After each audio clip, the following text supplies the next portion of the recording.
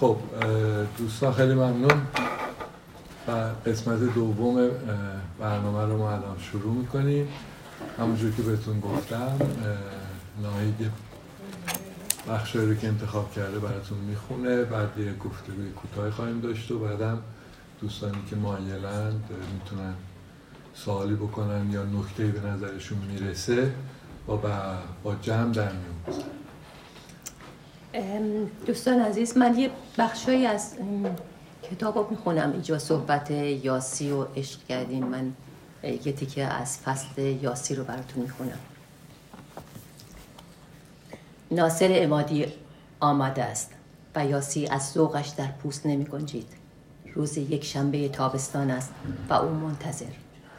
انتظاری که تمامی ندارد و به خیابان آمده بود تا سرش را گرم کند تا شاید زمان زودتر بگذرد. با خودش فکر می کند. شور عشق سن و سال نمی شناسد. به همه جان آدم رسوخ می کند. هنوز باورش نمی شود. اینقدر این دیدار را با خودش مرور کرده و در رویاهایش آن را پی گرفته بود که نمی دانست واقعا اتفاق افتاده یا یکی از همان خیالگردی های همیشگیش است. پیام روی تلفنش را برای چندمین بار می خواند تا واقعی بودن آن را باور کند. از حاشیه رود سن تا بولوار سن میشل را پیاده می رود. در کنار چشمه سن میشل توریست هایی که معلوم است صبح زود بیدار شدند تا بیشترین استفاده از دیدنی های پاریس را داشته باشند جمع شدند. یاسی به فکرش میرسد که همه را یک جا جمع کند و در یک سخنرانی بلند بالا برایشان بگوید که چرا باید این شهر را دوست داشت. بگوید در هر هوایی، هر فصلی، هر ساعتی از شبانه روز و بیشتر از همه وقتی باران میبارد پاریس دوست داشتنی است.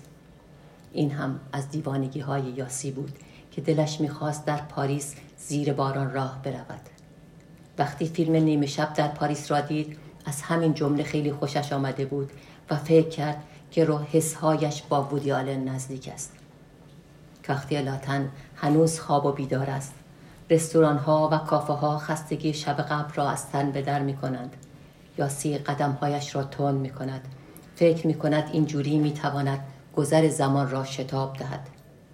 در کوچه پس کوچه ها به کافه خودش می رسد که چند صندلی در بیرون آن گذاشتند و آفتاب بر بخشی از آنها تابیده است. قرارش برای دیدار ناصر عمادی در همین جاست. از میان همه کافه های زیبا در پاریس اینجا را برای دیدارشان انتخاب کرده بود.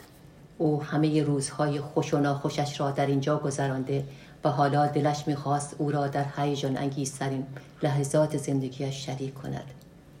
یاسی روی صندلی کنار دری که حالا به تمامی بازش کردند نشسته و دور و برش را نگاه می‌کند و پیش خودش فکر می‌کند که همه اشیا و ساختمان‌ها در دور و برش حس دارند. برای همین از دیدن آنها می‌شود فهمید که آنها خسته یا سرحالند. او به نظرش آمد که میان همه کافه ها و رستوران های خسته این خیابان تنها کافه او خوب و سرحال است. روبروی کافه آن طرف خیابان یک ساندویچ فروشی است که کسالت و خستگی از آن میبارد و یاسی در همه سالها تلاش آن را برای ادامه حیات در این محله دیده بود. تلاشی که به نظرش بی حاصل می آمد. یاسی به نظرش می آمد قیافه ژان صاحب این کافه از دیگران سرحال تر است. او یک بار برایش تعریف کرده بود که کارش را دوست دارد چون فقط کافه داری نیست، ارتباطش با آدمها برایش مهم است. او میتواند داستان زندگی آنها را از فرم نشستنشان حدس بزند، حتی اگر با او حرف نزنند. این شغل را انتخاب کرده بود برای اینکه به زندگی و سرنوشت آدمها علاقمند بود. مردم بیشتر از پزشکان و روانشناسان به کافه‌چی‌ها اعتماد دارند، به خصوص اگر آنها را نشناسند. یک اعتمادی نه از سر شناخت و دوستی که خوبیش در غریبگی آن است. آنها زندگی و دردهایشان را برای کافه‌چی‌ها تعریف می‌کنند و می‌دانند که حرفشان همانجا می‌ماند. اگر هم بازگو شود فقط با عنوان یک مشتری دیشب برایم تعریف کرد عنوان می‌شود و هیچ کس راز آنها را نمی‌فهمد. مردم مست می‌کنند و به راجی و ما همیشه می‌توانیم پندهای خوبی به آنها بدهیم که در تجربه با آدمهای مختلف یاد گرفته ایم. روز بعد وقتی مستی از سرشان میپرد، حرفهای ما یادشان میآید، ولی فکر میکند که حرفهای خودشان است و از اینکه به این نتایج رسیدند خوشحال میشود.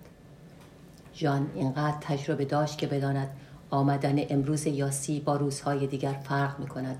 برای همین وقتی سر میز آمد، همانطور با صورت خواب‌آلود و سیگاری گوشه لبش، صندلی روبروی او را هم مرتب کرد.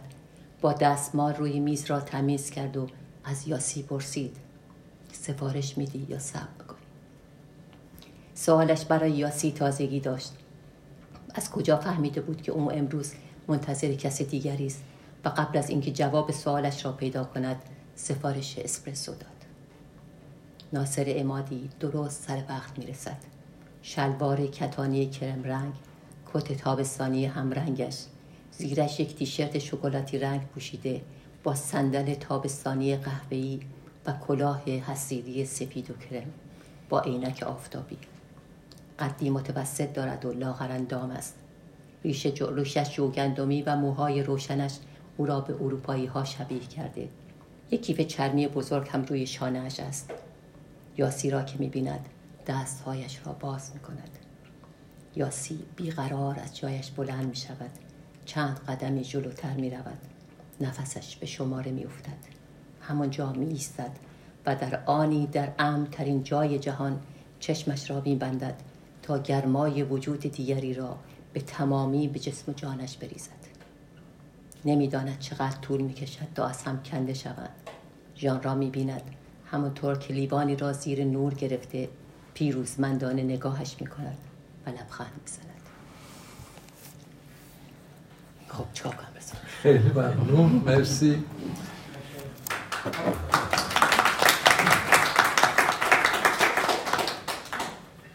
یکی دو تا نکته دیگه بود میخواستم ازت بپرسم، ببینم از این فرصتی که در حقیقت در خود نویسنده کتاب با ماست استفاده کنیم. یه نکته که من به نظرم رسید میخواستم ببینم چی فکر میکنی در موردش. نقشیه که راز توی کتاب تو توی نحوه سازماندهی کردن روابط بین آدم ها بازی میکنه. این راز توی توماس وجود داره، یعنی شوهر نسرین. هم توماس یک جایی با خودش فکر میکنه که چرا یه سری مسائلی رو در بچگی و کودکیش خانواده‌اش ازش پنهان میکردن، وقایع مربوط به جنگ. از یک طرف دیگه خود این مسئله تبدیل شده انگار به یه رازی که براش سخته تقسیم کردنش با نسرین. اینو ما تو نسرین میبینیم، یعنی اون چیزهایی که حالا نه اینکه قصدی داشته باشه ولی حکم راز رو پیدا کرده در مورد گذشتهش، عشقی که ناگفته مونده به ناصر و ناگفته هایی که تو رابطهش امروز با توماس وجود داره. باز اینو تو رابطه مینا و برکه هم میبینیم. انگار این چسبندگی به گذشته که با نوعی ترس، گاهی اوقات احساس گناه تو شخصیت ها همراهه، یک دلیلش وجود این راز هاست و دشواری گفتگو بین آدم ها توی رمان تو. این درسته، ولی یه نکته دیگه هم هست. این رازها در عین حال پیوندی بین آدم‌ها ایجاد میکنه. یعنی اینکه نسرین و خواهرش مینا هر دو راز برکه رو میدونن، ولی اینکه مینا این راز رو نسرین این راز خواهرش رو فاش نمیکنه، یک صمیمیت خاصی بین اونها ایجاد میکنه. یا وقتی که در همین صحنه‌ای که من براتون خوندم، موقعی که ناصر عمادی به دیدار یاسی میاد، میپرسه تو چجوری اومدی؟ میگه کی تو رو میدونه؟ میگه که یه رفیق منو آورد و در عالم رفاقت که رازی رو میدونه، این راجبش حرف نمیزنه و از طرف نمیپرسه راجب اون راز. یعنی این در همه میگم همجوری که تو گفتی یک رازی وجود داره، ولی این راز ضمن این که دشوار میکنه زندگی اینا رو، پیوندهای خیلی جدیتر و عاطفی‌تر عمیق‌تری بین اینا ایجاد میکنه. جالب، این نکته رو من از این زاویه بهش فکر نکرده بودم که الان داری میگی. چون وقتمون تنگه میخواستم حتما یه موضوع دیگه هم بپرسم، اونم اینه که مسئله توی کتاب تو مسئله دو فرهنگی بودن خب مطرحه، اما به 3 شیوه مختلف تو اینو مطرح کردی. یکی تو رابطه بین نسرین و توماسه، میشه گفت تو رابطه عاشقانه، و این دو فرهنگی برمیگرده به فرهنگ آلمانی و فرهنگ ایرانی. اما از یک نوع دو فرهنگی دیگه هم صحبت میکنی وقتی که در مورد برکه و ندا و بچه‌های نسل دوم، یعنی بچه‌هایی که از یک سو با محیط اینجا اخت شدن و از یک سو دیگه در درون خانواده‌هایی که اونا ایرانی هستن. اما یک جای دیگه هم به مسئله دو فرهنگی به نوعی اشاره میکنی، خب اونم بین نسل انقلاب و نسل‌های بعده. یعنی انگار که اون نسلی که انقلاب رو زندگی کرده یک تجربه‌ای داره که یا نمیتونه یا نتونسته در عمل به نسل‌های بعد از خودش منتقل بکنه و این 2 تا فرهنگ متفاوت، یعنی تو 3 سطح تو این قضیه دو فرهنگی رو تو کتاب طرح کرد. خب توی در واقع رابطه دو فرهنگی ایرانی و آلمانی بین توماس و نسرین خیلی عیانه شاید، و در رابطه با برکه و مادرش به عنوان 2 نسل خیلی پیچیده است. در اونجا من به عنوان یک مشاهده‌گر نتونستم، هنوز هم نمیتونم واقعا زندگی برکه رو به عنوان نسل دوم به طور مستقل بنویسم، برای اینکه اونجایی میتونم بنویسمش که با مادرش به عنوان یک نسل گذشته، نسل خود من ارتباط برقرار میکنه. اونجا میتونم، ولی غیر از اون هنوز جرئت نمیکنم. شاید چند سال بعد که نزدیکی بیشتری با این نسل پیدا کنم بتونم راجع بهشون بنویسم. ولی در این حال نشون داده میشه توی این کتاب که عشق مینا به برکه چقدر پیچیده و در این حال عشق دردآلودیه. یعنی این تفاوت 2 نسل، تفاوت 2 فرهنگی مانع از نزدیکی. یعنی درست اینا مرتب میخورن به هم، از جام جدا میشن، میخورن به هم دیگه، از هم دیگه جدا میشن. سر یه موضوعی که آدم احساس میکنه خب حالا داره یک نزدیکی و یک آرامشی بین اونها برقرار میشه، دوباره یه جمله میگه برکه دوباره دقیقاً از هم دیگه جدا میشن. این خواستم بگم که ما چقدر کارمون سخت اینجا، یعنی کار رابطه ما با نسل بعدیمون چقدر سخت و چقدر این در واقع اذیت میشن بچه‌ها، رنج میبرن. یعنی هنوز هم درست این بچه‌ها با گذشته ما با ایران رابطه خیلی تنگاتنگ جدی ندارن، ولی در زندگی با ما یک رابطه‌ای پیدا کردن که رابطه ما با ایران خیلی رابطه ملموس، زندگی شده، تجربه شده، ولی رابطه اینا با اون جامعه از تجربیات ما میاد. برای همین گیر و گم و گنگن در این رابطه و این دست و پا زدن دائم برکه برای که ولم کن برم خودم تجربه کنم، خسته شدم از بس که شما به من گفتین اونجا چجوریه. این پیچیدگی زندگی ماست با نسل بعدی خودمون اینجا. بعد اون نکته که بین اشاره کردی که بین نسل انقلاب و نسل‌های بعد از ما تو ایران، اون 2 فرهنگی رو آره، برای که اونم هست. یعنی مشکل این در واقع نسرین وقتی برمیگرده به ایران یه جایی میگه من از یه غربتی به یه غربت دیگه اومدم، برای اینکه با اون نسل، حتی با نسل خودش در ایران هم دیگه نمیتونه رابطه جدی برقرار بکنه. یعنی اینقدر تفاوت‌ها، اینقدر دگرگونی‌ها عمیق و جدی شده که اینها فقط وقتی در گذشته حرف میزنن میتونن با هم نزدیک بشن. به محض اینکه وارد حال میشن دیگه حرفی برای گفتن ندارن، یا اگر دارن در واقع اون فرمیه که نسرین مرتب احساس گناه میگیره که تو نبودی، تو نفهمیدی چه بلایی سر ما اومد. و یعنی اونجام در واقع یک رابطه‌ای که حتی با نسل خودش در زمان انقلاب در ایران هم رابطه، میگم این خیلی پیچیده است، خیلی نمیتونم واقعا من تو چند تا جمله بگم چجوری، ولی فقط میتونم بگم که کار خیلی سختی بود که من بخوام نسرین رو ببرم تو ایران و تو ایران بنویسمش. یعنی این فصل در واقع سخت ترین فصل رمان سودای نسرین بود برای من. ولی همین که به این مسائل به نظر من اشاره کردی، اینا رو دیدی و به نوعی توی رمان آوردی، هم جای به هر حال تأمل داره این شکاف‌های و گسست‌هایی رو که ما هم تو درون افراد می‌بینیم. مثلا وقتی در مورد برکه صحبت می‌کنی، بچه‌هایی که اینجا تو رابطه بین آدم‌ها می‌بینی، حالا ایرانی یا آلمانی یا حتی بین ایرانی‌ها، و این نیاز به فکر کردن برای پیدا کردن روش‌ها و راه‌هایی برای ایجاد پیوندهای جدید در واقع. به عنوان آخرین سوالم می‌خواستم یه سوال یه مقدار شخصی‌تر ازت بپرسم. با توجه به حرفه‌ای که داری، کارت حالا یه خورده کاریکاتوری این چیزی که میگم، اما کار تو به هر حال شنیدن مدام داستان‌های دیگرانه.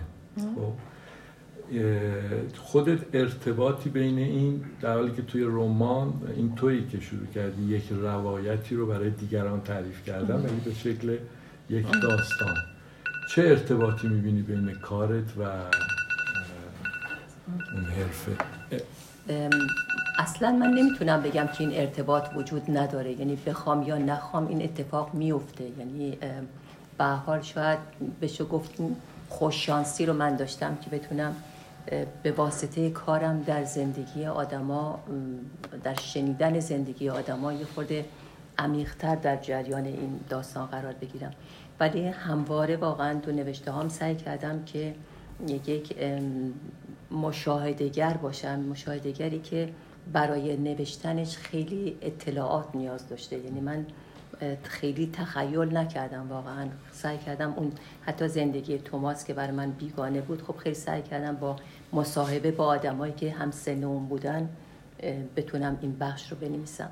حالا که سوال آخر تو کردی، منم یک اشاره بکنم به بخش آخر کتاب. این که یه دست من میپرسن که خب چرا این آخر کتاب اینطوری تموم میشه و مثلا معلوم نیست چه اتفاقی میفته. توضیح من اینجوریه که خب من این کتاب رو آمدم یه سری آدم رو گذاشتم کنار همدیگه، دقیق براتون توضیح دادم این آدم ها کیان، گذشتهشون چی بوده، چه رابطه‌ای با هم دیگه داشتن و چه جوری شده به اینجا رسیدن. برای همه اینا رو چیدم کنار همدیگه تا یه جایی رسوندمشون. بعد آخر کتاب در واقع خودم بازی رو به هم زدم، یعنی اینکه دوباره همه مهره ها رو زدم به هم دیگه و گفتم حالا شما خودتون با همه این اطلاعاتی که من بهتون دادم، با شناختی که حالا از این شخصیت ها دارین، اون جوری که دلتون میخواد این کتاب رو تمومش بکنید. در حقیقت آغاز یک زندگی میشه برای همه اونا دوباره باشه. اوکی. تو خودت نکته هست بخوای اضافه بکنی که نه، شاید حالا شاید پرسش پاسخ دوستان خودشون مطرح بکنن. نه چیز خاصی به نظرم نمیرسه. برای خیلی ممنون، مرسی. دوستان اگر حالا میخوان نکته‌ای رو بگن یا پرسشی دارن از نویسنده الان میتونن بپرسن. بفرمایید. خیلی ممنون، خیلی جالب بود، بحث جالبی در رابطه با رمان‌نویسی. فقط می‌خواستم بدونم که چقدر از این چیزی که شما تو این داستان بیان کردین تجربیات شخصیتونه، یعنی چقدر بهتون نزدیکه.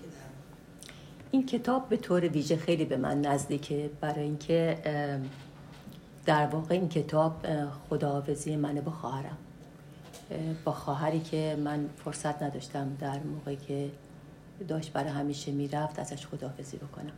بنابراین خودم شاید بتونم بگم که حضور خیلی جدی‌تری تو این کتاب دارم و اگر بخوام یه خورده از خیال پردازی های خودم بگم، باید بگم که شاید این کتاب با خواهرم با هم نوشتم.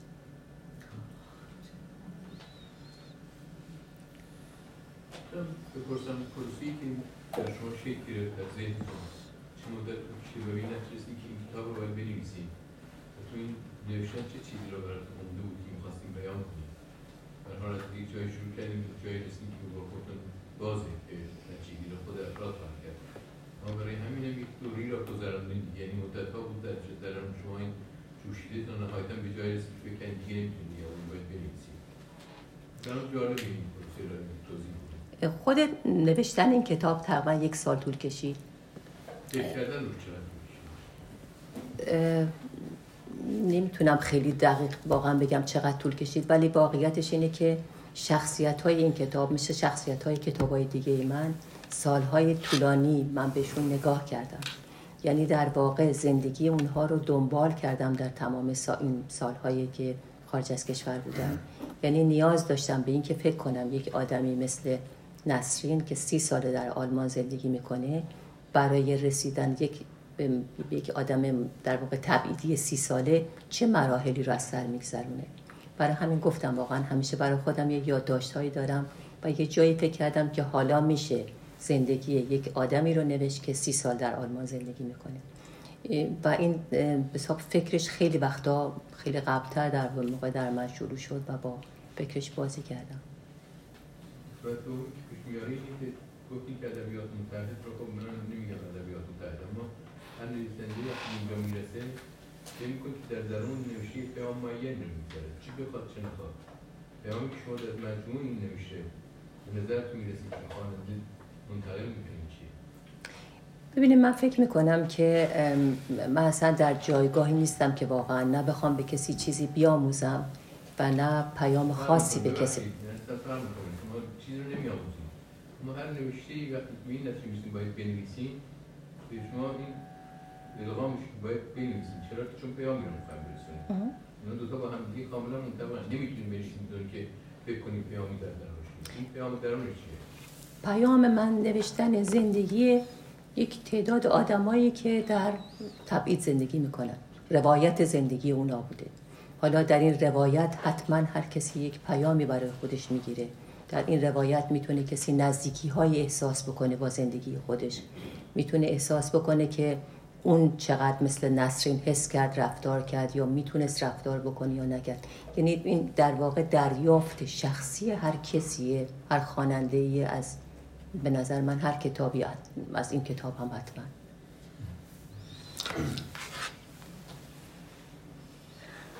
کتاب خوندم به نظرم هم کتاب صمیمی و خیلی خصوصیه. یعنی واقعا آدم میتونه شخصیت آدم‌ها رو ببینه، زندگیشون رو ببینه، حتی قیافه‌شون، حتی قیافه ناصر با اون کلاه و اینا آدم بورژوان رو مجسم میکنه. اومدش تو کافه، تو پاریس، از این حرفا جالب بود. از این لحاظ خیلی زنده بود. و به نظر من وقتی کتاب خوندم در حقیقت حالا میشه گفت ادبیات تبعید یا نه مهاجرت در حقیقت چیزی که من گرفتم. ولی به نظر میاد دوربین یه بخشی رو گفته که این آدمایی که در غربت هستن، مهاجرن، این حرفا، اینا بیشتر گذشتن یا توی حال هم حتی نیستن و رابطه دوتا فرهنگ که وجود داره فقط توی بیشتر مثلا من توی توماس دیدم که با فرهنگ ایرانی بیشتر این قسمت رو دیدم و تو اونای دیگه من این رابطه رو ندیدم. یعنی به نظرم میاد یه عده آدمایی که اومدن اینجا و هنوز سودای قدیم رو دارن، زندگی هایی که چیزا هست، اینا یه بخشی، ولی اون بخشی که حالا من که اومدم اینجا، اون آدمایی که اینجا، اینا تو رابطه با مسائل جدید، زندگی آینده و رابطه با همون با فرزند، مثلا اون قایم کردنی که این بچه من نیست، حداقل ببینه که مثلا توی همچین جامعه چی میگن، اینا رو آدم توش نمیبینه. شاید مثلا اون جمعی که تو داری ازشون صحبت میکنی اینا یه سری آدمای خاصی هستن که این شکلی زندگی میکنن و من نمیدونم که اینا برای یه بخشی آدم میبینه. اگه بخوایم بگیم که آدم مهاجر، یه گروه مهاجر رو در نظر بگیریم، این گروه مهاجر بیشتر تو گذشتن، بیشتر توی همون از انقلاب فرار کردیم اومدیم خودشون با هم دیدن اینا، ولی تو رابطه با این بر آدم نمیبینه. یعنی چیزی که من ندیدم. حالا انتقاد اینا نیست، فقط نه انتقاد هم میتونه باشه، اصلا چیز مشکل نیست. نه، برای که این بخش رو خواستم بنویسم. در آدمایی که اینجا زندگی میکنن، اینجا زندگی میکنن، یعنی خیلی حسرتی، سودایی یا نمیدونم اشتیاق خاصی بخوان میتونن اینجا اینا رو داشته باشن. اون بخشی که من خواستم بگم در واقع اون چیزی که اینجا ندارن آدما، یعنی اون چیزی که این بخش لاغر تعداد آدمایی که من نوشتمشون آدمایی که بخش ماندهشون در ایران خیلی زیاده و جدیه و این نگاهی که دائم به اون گذشته دارن. ولی من هیچ کدوم این آدما رو نگفتم که اینجا مثلا آدمای خیلی از نظر زندگی آدمای ناموفقی هستن، آدمایی هستن که کار دارن زندگی میکنن، دارن تو این جامعه زندگی میکنن، ولی اون بخش عاطفیش من در واقع گیرم اون چیزی که در واقع رضا بهش اشاره کرد، بخش درونی انتیم عاطفی اونها رو که اوناست که زیر ذره بین گذاشتمشون. ولی میگم یعنی تو نگاه کنی نخواستم برم توی رابطه توی زندگی این جای این آدما، غرضم در واقع از نوشتن این بخش نبوده.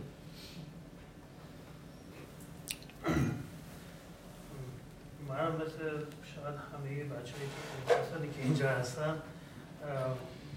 به نوعی در رابطه با انقلاب از ایران اومدم و به نوعی حالا تبعیدی یا مهاجر هرچی میخوام به حساب بیاریم همین وضعیت رو دارم. اون موقعی که این کتاب رو شروع کردم به خوندن، قبول برنامه رو بذاریم اینا شروع کردم به خوندن، خب طبیعتا اول انتظار داشتم که به نوعی بالاخره داستان زندگی خودم هم یا اطرافیانم رو توی این ببینم. ولی خب میدونم که بعضی مدتی دیدم که نه، این انتظار من بیهوده است، برای اینکه داستان یه چیزای دیگه رو دارم. اونطور که رضا تاکید کرد خیلی شخصی و مشخص در مورد اون آدما داره زندگی اونا رو میگه. اینا با اون چیزی که من تجربه کردم یا اون سودایی که اگر تو ذهن من باشه با اون خیلی نزدیک نیست. ولی این باعث نشد که این کتاب برام از جالب بودنش کاسته بشه. اتفاقا خیلی با علاقه خوندم و برام خیلی جالب بود. به نظر من مهمترین چیز، یعنی مثبت‌ترین نکته که میخوام بگم اینه که اساساً در چارچوب رمان به مسئله انقلاب و مهاجرت پرداخته شدن، این مهمترین نکته است در این رابطه. و خب این طبیعیه که توی رمان در چارچوب سرنوشت‌های یا سرگذشت‌های شخصی و مشخص به این داستان پرداخته میشه. این داستان من اگر قرار باشه یا امثال من ممکنه یه چیز دیگه باشه، ولی هر چقدر اینا بیشتر نوشته بشه بهتر میشه واقعا درک کرد. اینا در مورد مسائل سیاسی و تاریخی و اینا تلاش‌های زیادی شده که این دوره پرتلاطم بررسی بشه، ولی به نظر من مهمترین چیزی که یعنی که کمبود بزرگی، حداقل تا اونجا که من مطالعه کردم و اطلاع دارم، کمبود بزرگی وجود داشت که از دید ادبی به صورت رمان این مسئله پرداخته بشه و از این نظر فکر می‌کنم کار موفق و مفیدی بوده. مثبت برای من خیلی جالب بود و امیدوارم که این ادامه پیدا بکنه. خیلی ممنون. حالا یه نکته من شما گفتین اشاره بکنم که بیشتر این رمان تاکیدش روی آدمایی که خیلی شاید به زندگیشون پرداخته نشده، یعنی آدمای ساده غیر انقلابی، غیر فعال انقلابی که به همون اندازه، حالا نمیخوام بگم به اندازه مثلا زندان نرفتن، دستگیر نشدن، اعدام نشدن، ولی زندگیشون در قربانیان خاموش انقلاب اگه بخوایم اسمشون بذاریم. یعنی اینکه اینها فرض کنین هایده در واقع اگر که انقلاب نمیشد و اینجوری دوست داشت پراکنده نمیشدن، زندگیش یک خط دیگه پیدا میکرد. احتمالا با ناصر ازدواج نمیکرد و ناصر هم بر نمیگشت اصلا به ایران که بخواد یه همچین ازدواجی تن بده. نظر من اتفاقا روی آدمایی بود که کمتر شاید راجبشون پرداخته شده و نسرین خودش اصلا آدم سیاسی نبوده به هیچ وجه، ولی به خاطر خواهر زندگیش از این رو به اون رو شده. نگاه هم بیشتر به این آدما بوده، به این گروه هست اجتماعی بوده.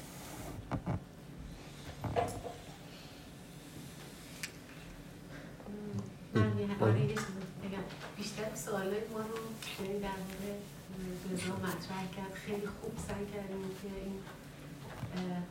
این رمان رو باز بکنیم. به نظرم خیلی گفتگوی خیلی خوبی بود، یعنی واقعا شاید آدم تعجب میشه که یه بار دیگه کتابو بخونه، چون من یه بار این کتابو خوندم.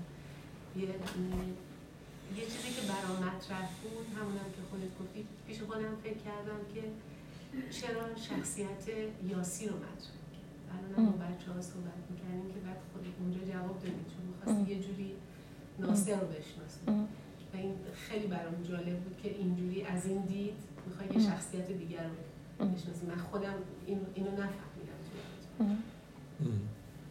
آره میگم به حال یک اینقدر رابطه ها برای من مهمن، یعنی هر چیزی، هر فرض کنین اون ژان کافه چیه توی پاریس، در واقع شخصیتی که اصلا میتونه نقشش فقط میتونه این باشه که بیاد یه قهوه بده بره، ولی من اونم در واقع به کار میگیرم برای که تعریف بکنم که این ژان رابطه آدم ها رو چجوری میبینه. یعنی از نگاه اونم آدم ها میرن توی کافه میشینن و وقتی مست میکنن و به نظر خود من خیلی جالب اومد که اتفاقا آدم همیشه فکر میکنه که رازای زندگیشو میتونه بره به روانشناسا بگه، به پزشکا بگه، به آدمای نزدیکش بگه، ولی یه وقتی هست که تو میری رازای زندگی تو به یه کسی میگی که کاملا باهات غریبه است. و این مثلا فقط میگم اینا برای من مثل یک ابزار، یعنی که بتونم با این ابزار بگم رابطه ها چقدر اهمیت داره.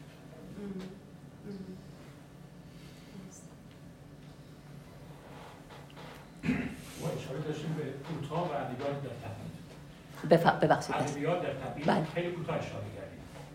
این نگاهی داریم نوشتارهای نویسندگان ما پرکارترینش نسرین خاکسار که در بلند در طول سال یکی دو تا کار میکنه، چه تأثیری گرفت از این نوشتار و نویسندگان ایرانی در تبعید، که چه نگاهی آیا نویسندگان آلمانی و رمان‌های آلمانی روی این کار شما تأثیر گذاشتن؟ شما به دو کار در داخل ایران اشاره کردید.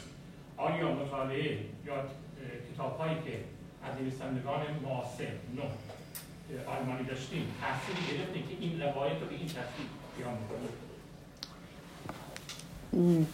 به طور واقعا دشوار بتونم جواب بدم، برای که نمیتونم به طور حتما من خب میخونم کارهای آلمانی ها رو میخونم، ولی اینکه چقدر تاثیر گذاشته من فکر کنم حتما تاثیر میذارن، یعنی همه ما که یه چیزایی میخونیم بالاخره یه تاثیراتی روی ما میذارن، ولی اینکه من بخوام در واقع خطی رو دنبال بکنم یا فکر کنم که چون میپسندم باید این نوع نوشته رو دنبال بکنم، امیدوارم خیلی اتفاق نیفتاده باشه. یعنی فکر میکنم هر نویسنده‌ای باید خط خودش رو داشته باشه، دست خط خودش رو داشته باشه.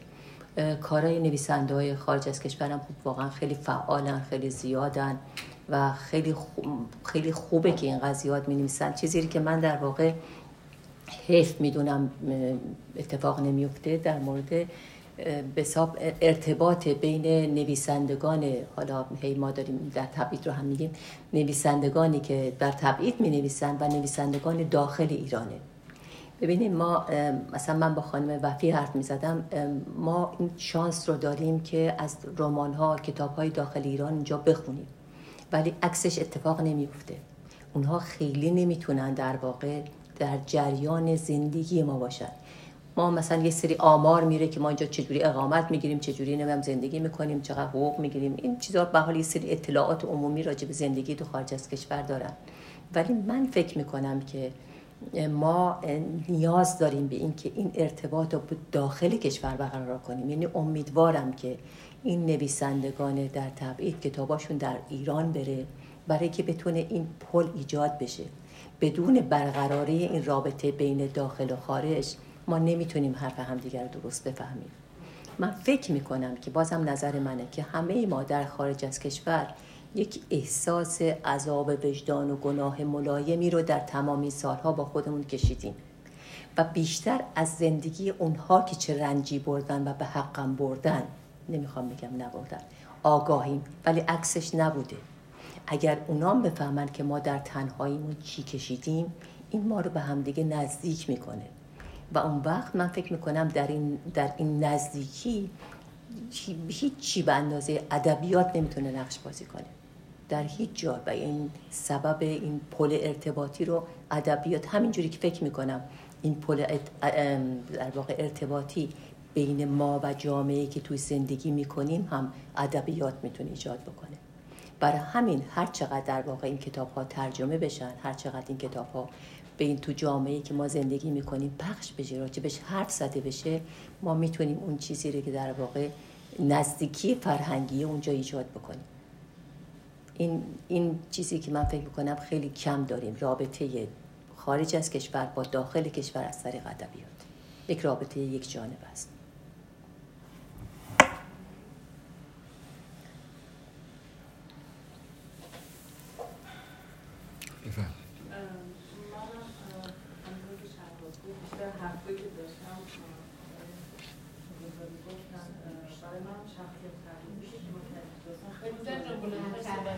شخصیت پردازی خیلی خوب بود، یعنی واقعا خیلی نزدیک بود. من انگار این آدم رو میفهمیدم. بهترین قسمت داستان برای من توماس و اون شب مهمونی و اون مهمونی برای من خیلی جالب بود. انگار اصلا همه اون مهمونا رو از نزدیک داشتم میدیدم. خیلی جالب شاید توی اون حالا یه وقت دیگه بشه اون مهمونی رو یه جوری دیگه نوشت، از به این معنا اون جوونی که تازه از ایران آمده و میاد توی مهمونی. آره، یعنی واقعا این با یک دختر جوون دیگه که هم نسلن اونجا، ولی آدم نشون داده میشه که چقدر اینا متفاوتن با هم دیگه.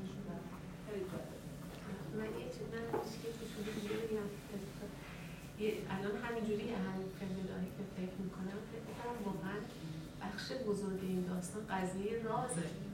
همش من فکر میکردم نوستالژی، تبعید و همه این چیزا، ولی الان که همینجوری پیش خودم فکر کنم، خودت چی فکر میکنی؟ مهمه. من برام مهم بود این رازها و رابطه آدما با این رازها برای من خیلی مهم بود که هر کدوم از اینا چجوری برخورد میکنن. یعنی وقتی که نسرین از ایران میاد و داستان برکه رو میفهمه، یک شب تا صبح طول میکشه فقط برای که دیگه تموم بشه داستان براش و دیگه هیچ وقت از خواهرش نپرسه که چرا این کار کردی، چی شد و اینا. برای همیشه یه راز میمونه. یعنی از اون شب فردای اون روز اون میشه خاله برکه، تموم میشه. و تو بقیه رازها، یعنی همینجوری که گفتم، این نزدیکی که رازها باید ایجاد میکنن توی آدم ها.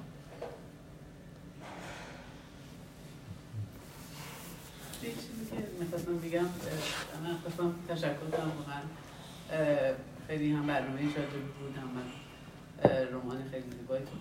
من نکته‌ای که برام سوای این نکته‌هایی که دوستان گفتن خیلی جالب بود، یعنی این قابلیت مشاهده‌گری که تو داشتی و تونستی مثلا خصوصا پدیده عشق توی آدمای مختلف با پرسوناژهای مختلف تشریح بکنی. یعنی فکر می‌کنم حالا خیلی دوستان از پیام داستان حرف زدن، من فکر می‌کنم که شاید برای من شخصا این پیام بشه آورد که اینکه چقدر مشاهده‌گر بودن مهمه برای اینکه ما بتونیم وارد دنیای آدم‌ها بشیم و هرچند که با ما متفاوت باشن بتونیم اینا رو در این تفاوتشون بفهمیم و بتونیم تشریح بکنیم. و من خیلی از این لحاظ خیلی برام جالب بود. حالا مثلا چون اینا هر کدومشون یه جوری متفاوتی عشق و زندگی میکنن. مثلا توماس میبینیم مثلا در رابطه با نسرین در کل اینکه خب حالا اگه بخوایم با مسئله رازم در ارتباط قرارش بدیم، این که انقدر دوست داشت که مثلا ضربه نزنه به نسرین، اینکه همه گذشته تلخش رو یه جورایی به صورت راز نگه داشته بود. یعنی فقط هم به خاطر صرف شخصیتش نبود، یه جورایی اون نوعی بود که به نسرین عشق می‌ورزید توی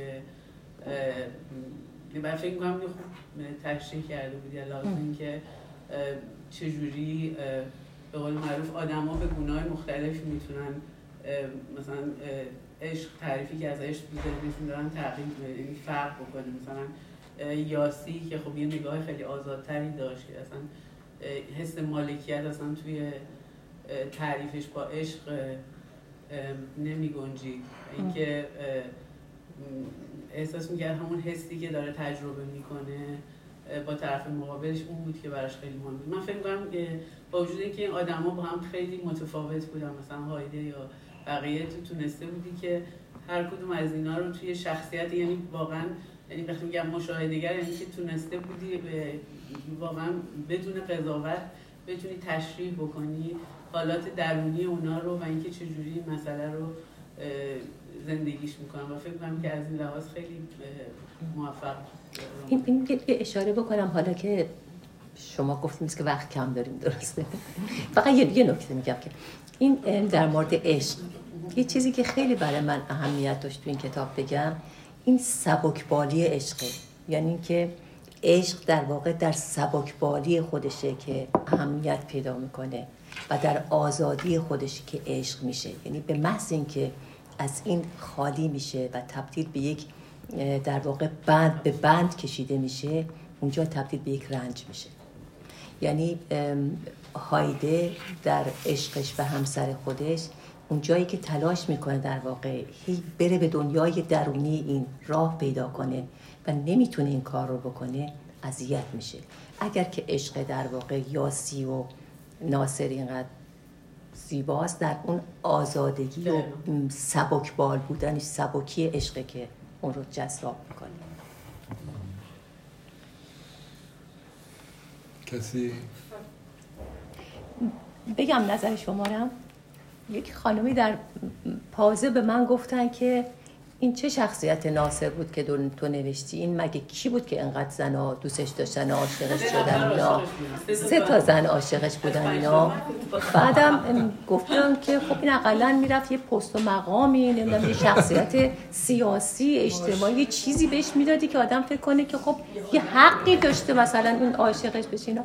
ولی خب اینا همشون جنس عشقاشون واقعا فرق میکرده. یعنی که همش فامیلیه، یعنی ناصر تنها کسی بود که همیشه با فامیلیش میگفت. من اتفاقا داشتم به رضا میگفتم شاید که مثلا یه شخصیت مهمی بوده که همه میشناختنش مثلا توی کتاب، چون همیشه تنها کسیه که ناصر امادی بود، امادی با فامیلش عنوان میکنه، در اصل که بقیه شخصیت ها رو این قضیه نیست. نه، برای که ناصر امادی در یک زمانی اصولا به وجود میاد که این وقتی وارد اون دانشکده اونا میشه و اینا میخوان اینو بشناسن، یه آدمی که از اینا بالاتره یه جورایی دیگه، نه یعنی هم سن و سال اینا خیلی نیستش، یه آدمی که خیلی مثلا اهل تئاتر، منتقد فلان اینا، برای اونا ناصر امادیه. میدونی هم سطحشون نیست که نمیدونم هایده باشه، نسرین باشه اینا. به این واسطه یک فامیل گرفت عمدی بوده به اینکه فامیل داشته باشه. آره یعنی بالاتر از اونا بوده و برای هم این میمونه. آره شاید خوش قیافه هم بوده خانم، من نمیدونم.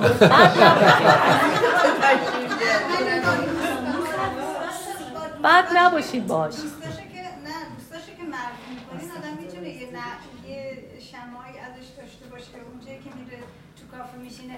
ولی برای من یک سوال هست که واقعا این شخصیت در اون زمان مرد در اثر بیماری؟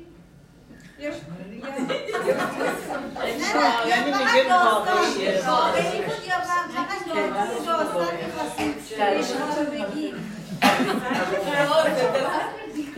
بذارین این راز زندگی من باشه. خودت هر جور دوست داری.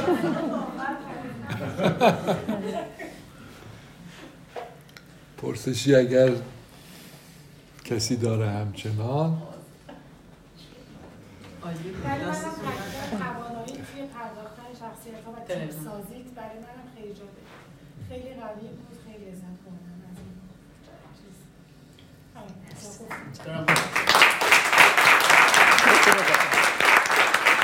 ولی من اصلا نمیتونم یک تشکر بلند بالا از رضا نکنم، برای که با وجود گرفتاری که داره و کمبود وقتش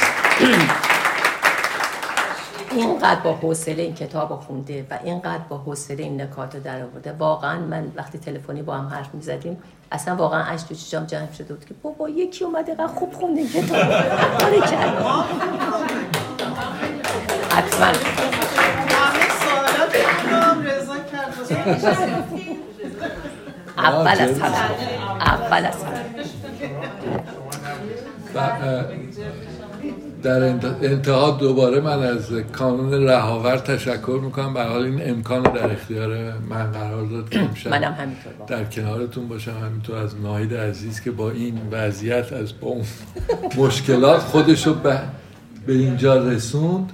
من فکر میکنم مهمترین نکته‌ای که همه روش تاکید کردیم، من فکر میکنم یکی از مهمترین کارکردهای ادبیات و هنره ایجاد پیوند میان آدم‌های متفاوته و این یعنی تلاش برای اینکه آدم بفهمه کسایی که مثل خودش نیستن. همین صحبتایی که ما امشب کردیم یه قدمیه در این جهت و ممنون از شما هم که لطف کردین و اومدین.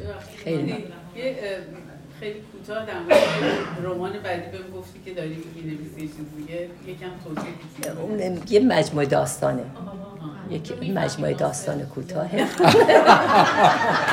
ادامه ناصر. نه شما یه جوری با این ناصر آشتی کنید، باور کن آدم بدی نیست واقعا، جدی میگم. اصلا شما قیافه‌شو مجسم کن، این لباسشو چقدر قشنگ انتخاب کرده، این کتش، این تیشرتش، خوب با کلاهش خیلی. شب خوبی داشتیم.